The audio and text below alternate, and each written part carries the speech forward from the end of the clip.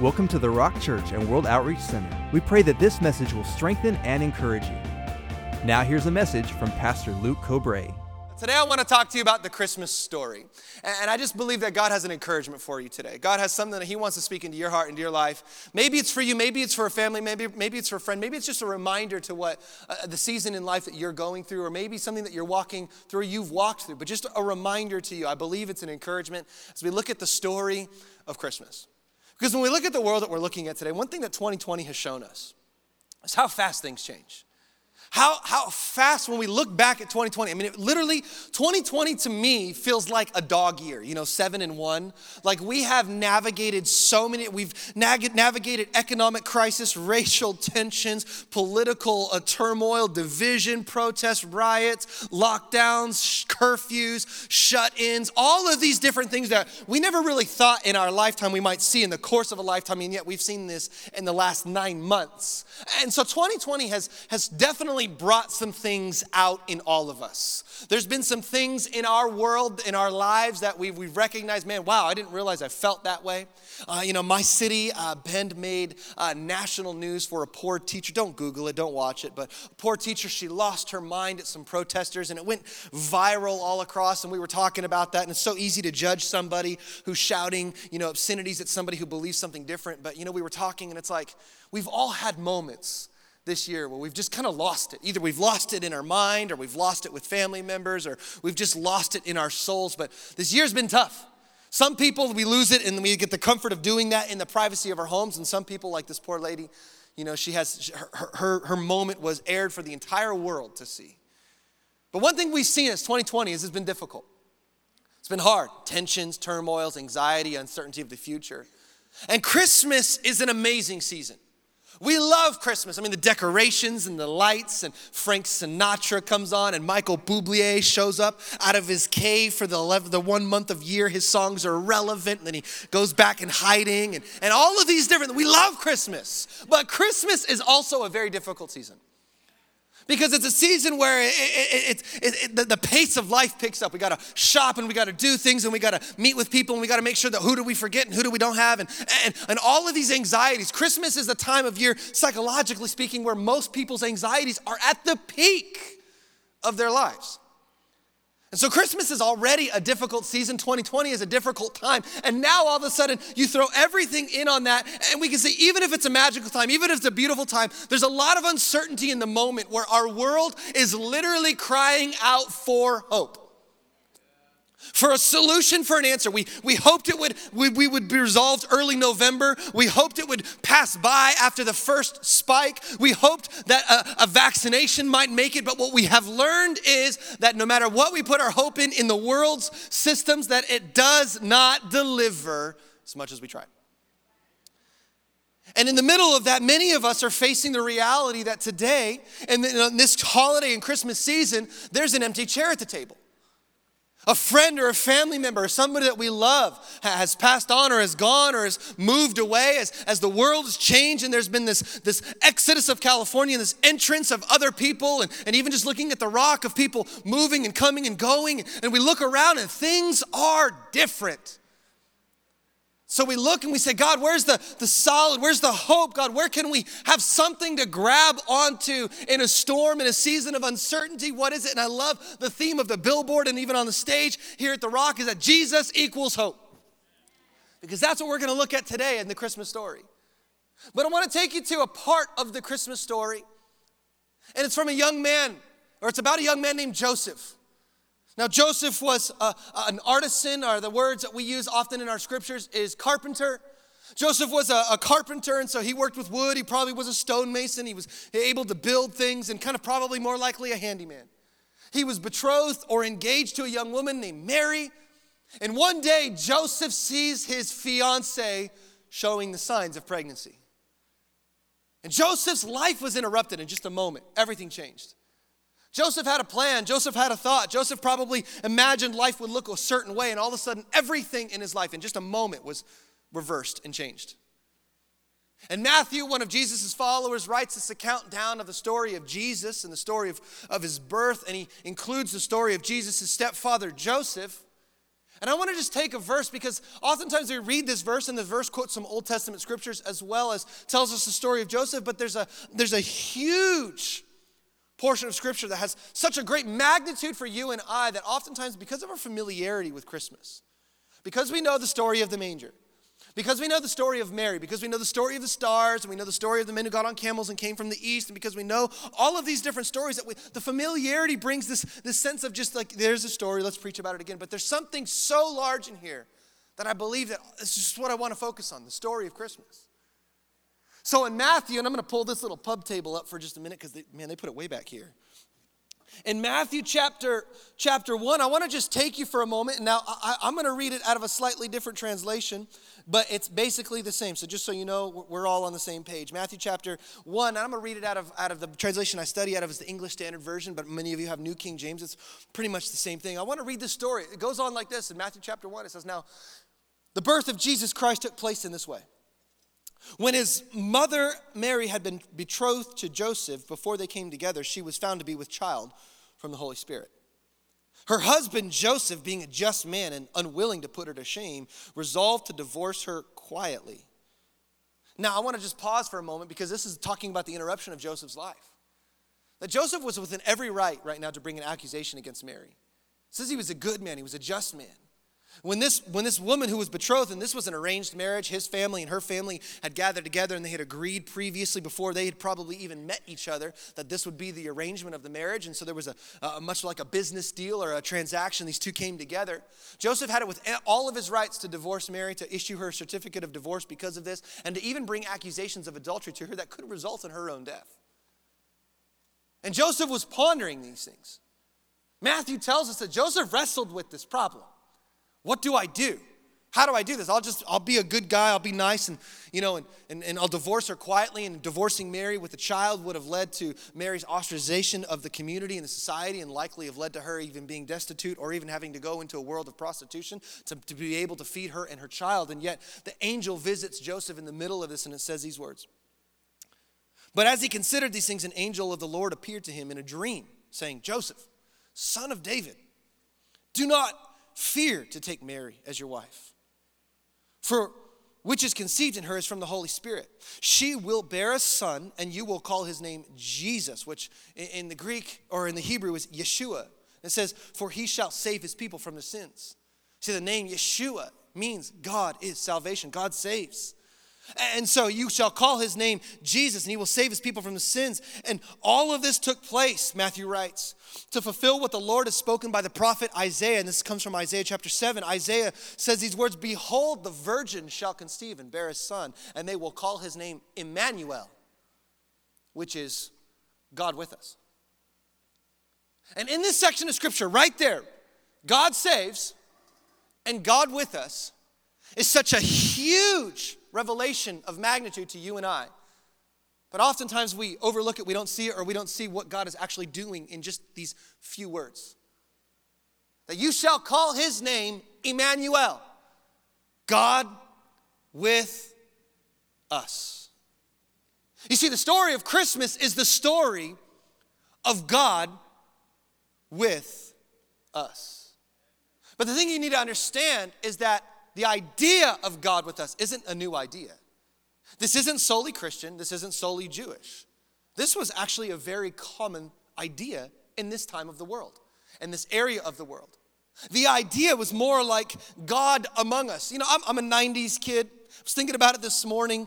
There was a song back in the 90s, kind of that grunge song, is "What if God was one of us, just a slob like one of us?" Any 90s people, you know what I'm talking about? Like, the idea of God among us was a common idea. In the Mediterranean region where this is based out of, for hundreds of years, people believed that the gods that they would worship or the gods that they would serve would often come from the places of their kingdoms. That most of them believed that they lived or occupied the summits of high mountains like Mount Olympus in Greece, and that they would come off of their mountains and they would live among people. That they would shroud themselves, that they would hide themselves, and that they would come in and that they would live amongst people, and they would interact with people, and they would even have interpersonal relationships with people, and then they would have from those relationships demigods or half gods and half men. And this was not an uncommon thing. So to even say the word God with us wasn't something that people were like, wow, we've never heard of this before. Wow, we've never seen this before. Wow, we've never thought of this before. Even those who were in the Hebrews, the Jews, they understood this. In the time of the first temple, when Solomon built, God's glory and his presence occupied the Holy of Holies. It was where God's presence literally dwelt on earth. Before there was a temple, it was a tent. It was called the tabernacle. And God's presence dwelt in the tabernacle. Before there was the tabernacle, or even during that time, when God would want them to move in the wilderness as they were leaving their past from Egypt and going into the promised land, God would lead them in the day by a cloud and at night with a pillar of fire. God would descend on Mount Sinai and the heavens would roar and the trumpets would roar. People knew that God was with them. But this was different. This wasn't the same as Greek mythology. This wasn't the same as a pillar or a fire. This was something completely different. Something the world had never seen, something the world had never experienced, something the world could never even fathom would happen, but God with us. Paul writes it in his letter to his friends in the book of Philippians. This is to a church in the city of Philippi. He writes these words in Philippians chapter 2. He says, Jesus, having, who though he was in the form of God, did not count equality with God a thing to be grasped, a position, a title, a place, a pillar to stand on. He humbled himself, he emptied himself and took on the form of a servant, being born in the likeness of men. That this is God. Not shrouding himself in disguise, not coming as the form of something or the emanation of something or the illustration of something, but this is literally the story of God, the creator of the universe, his son, Jesus Christ, who was there at the foundations of the world. John writes in John chapter 1 that in the beginning was the Word, and the Word was with God, and the Word was God, and in him all things that were created through him. This is the story of God, the Son of God, stepping out of the pages of Scripture and into the reality of humanity. God with us. You see, this wasn't shrouded in mystery. This wasn't shrouded in hidden. It wasn't the fact that God came. Some people even call it like this. You know, theologians for centuries argued over what to define this. They call it the incarnation.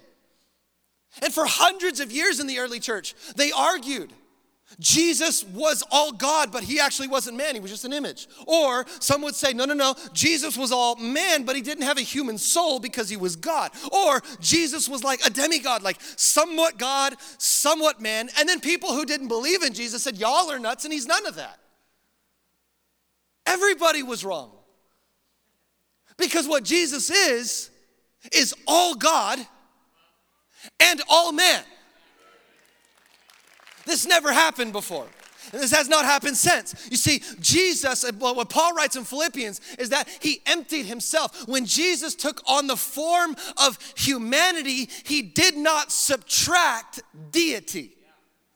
And when Jesus became humanity, he was still deity. And when Jesus died and ascended to heaven, he did not lose humanity, he became deity. And so Jesus was all God and all man. And this is the reality, is that it wasn't hidden, it wasn't a mystery, it wasn't like, shh, don't tell anybody, like you read in the stories of Homer's Iliad and the gods coming and having interactions with people. No, angels announced it. Shepherds knew it. Scriptures foretold it. People understood. There was prophets in the moment that were waiting for the salvation of the Lord, like Zechariah and Anna, who said, finally, the word of God has come true in my life. And this was no secret to the world, that God is with us. And I love, as John writes about Jesus being the Word, and the Word was with God, and the Word was God, and all things that were created through him and by him and for him.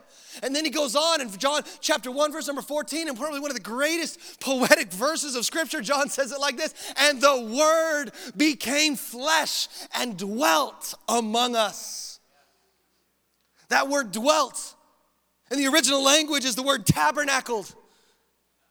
It means Jesus came He stepped out of the pages of Scripture and onto the world of humanity, and he pitched his tent with this people. He didn't hide it. He didn't mask it. He lived it. He walked it. He preached it. He proclaimed it. Jesus constantly would say, the words that I say, they're not my words, they're my Father's. His disciples would say, Jesus, show us God. Jesus would come back and say, have you not understood that when you see me, you see God? Why? Because I am God with you.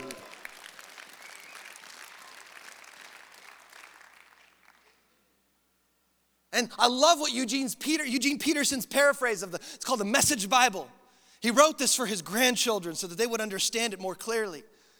And as he writes this paraphrase of the Bible, this verse, I love what Eugene Peterson says in the Message's Bible. He says it like this. He says, the Word became flesh and blood, and he moved into the neighborhood. You see, God is not some distant God.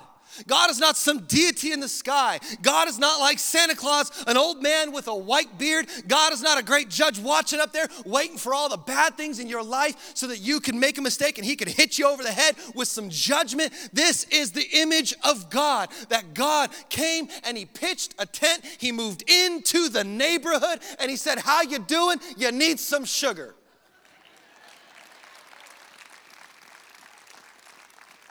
My kids, we live on a cul-de-sac, and so my kids, when it's summertime, they go out and they ride their bikes or their scooters or they ride their RC cars, and our neighbors will all walk around, and people come over. I mean, they're nice in Oregon, you know. They come over to you, and they say hi, and they pitch up conversation. How you doing? How's your mom? And, you know, it's just been amazing to see the interaction, and this is the picture of God. This is the picture of God saying, I want to be involved.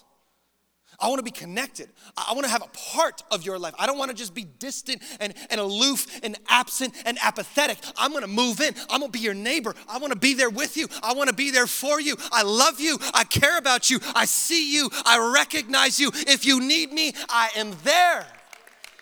He moved into the neighborhood. And yet, so much of the world missed it.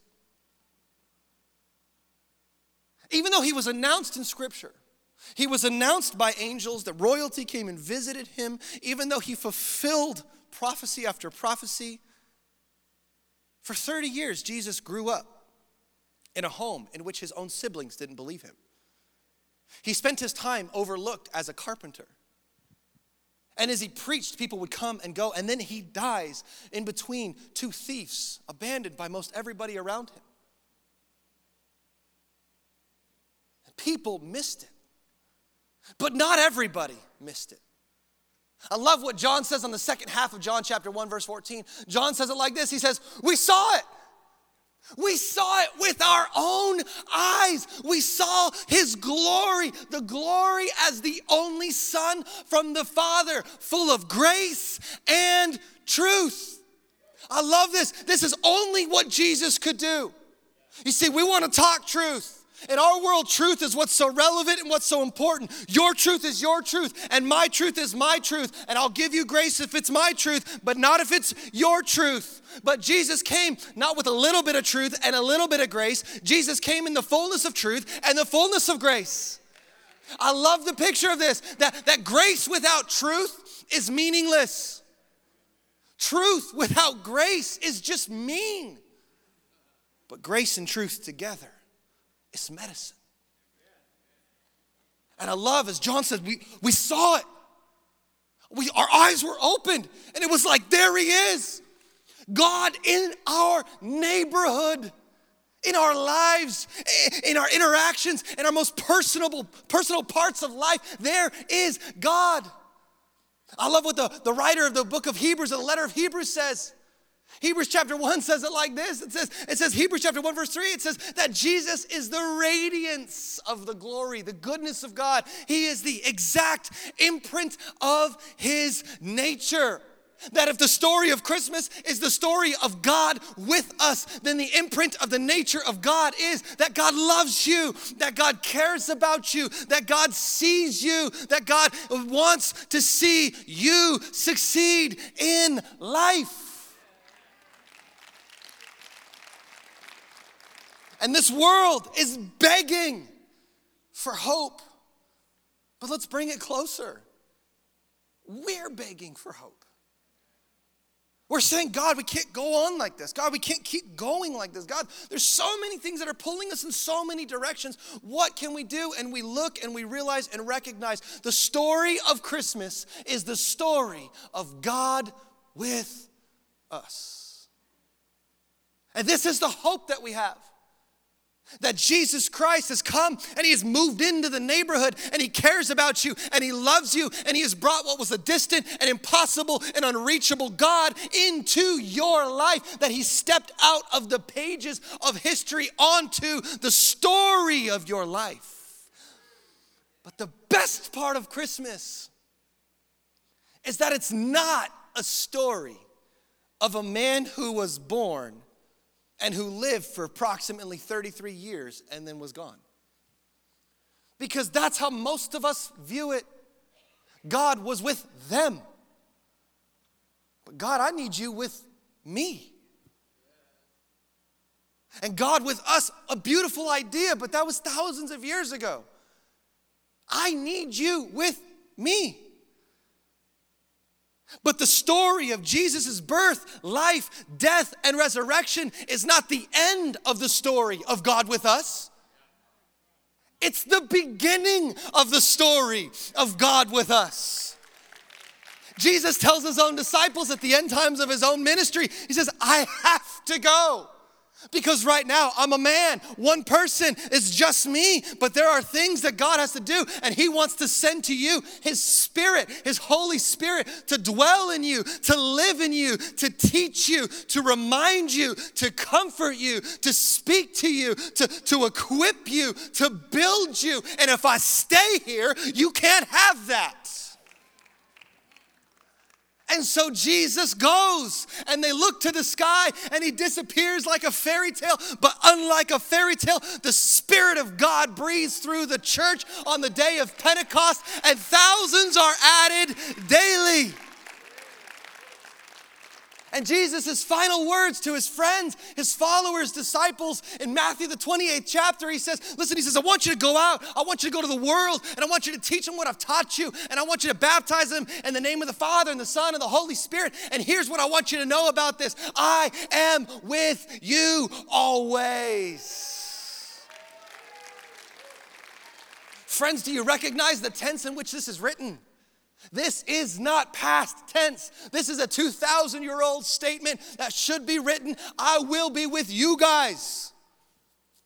It is written in present tense because it is a promise for you that Jesus Christ says, I am with you always. That letter to the Hebrews was written to people who were following Jesus, who were fighting such hardships in their lives that they were about ready to give up on their faith. And at the end of the book of Hebrews, Hebrews chapter 13, verse 5, it gives us the reminder that God said, I will never leave you. I will never forsake you. The story of Christmas, friends, is the story of God with us. And while isolation might feel like the norm, while distance might feel like the seasonal norm, while we look and everybody's wearing a mask, and we're not even talking about a mask of COVID, we're talking about a mask of reality. And many of us are more connected than we've ever been, but also more alone than we've ever felt. You are not alone. You are not forgotten. You have not been overlooked. You have not been missed out on, but you are a child of God. That God loves you, that God cares for you, that God sees you, that God recognizes you, and that God is with you. And I love what Jesus tells Thomas, his disciple, at the end of his time. After Jesus is resurrected, Thomas says, I won't believe in Jesus until I could touch him, until I could see him. And Jesus comes to Thomas and he says, Thomas, here, have at it. And then Jesus says, Thomas, you have seen me and you have believed. Blessed are those who have not seen me and who will believe. And the story of Christmas is a story of God with us, but the story of Christmas is a story of the world missing God with us.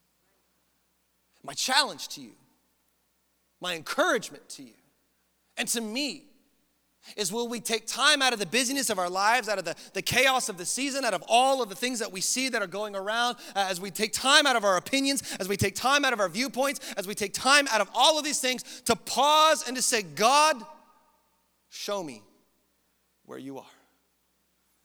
Because the truth is, because of Jesus Christ, you have God with you.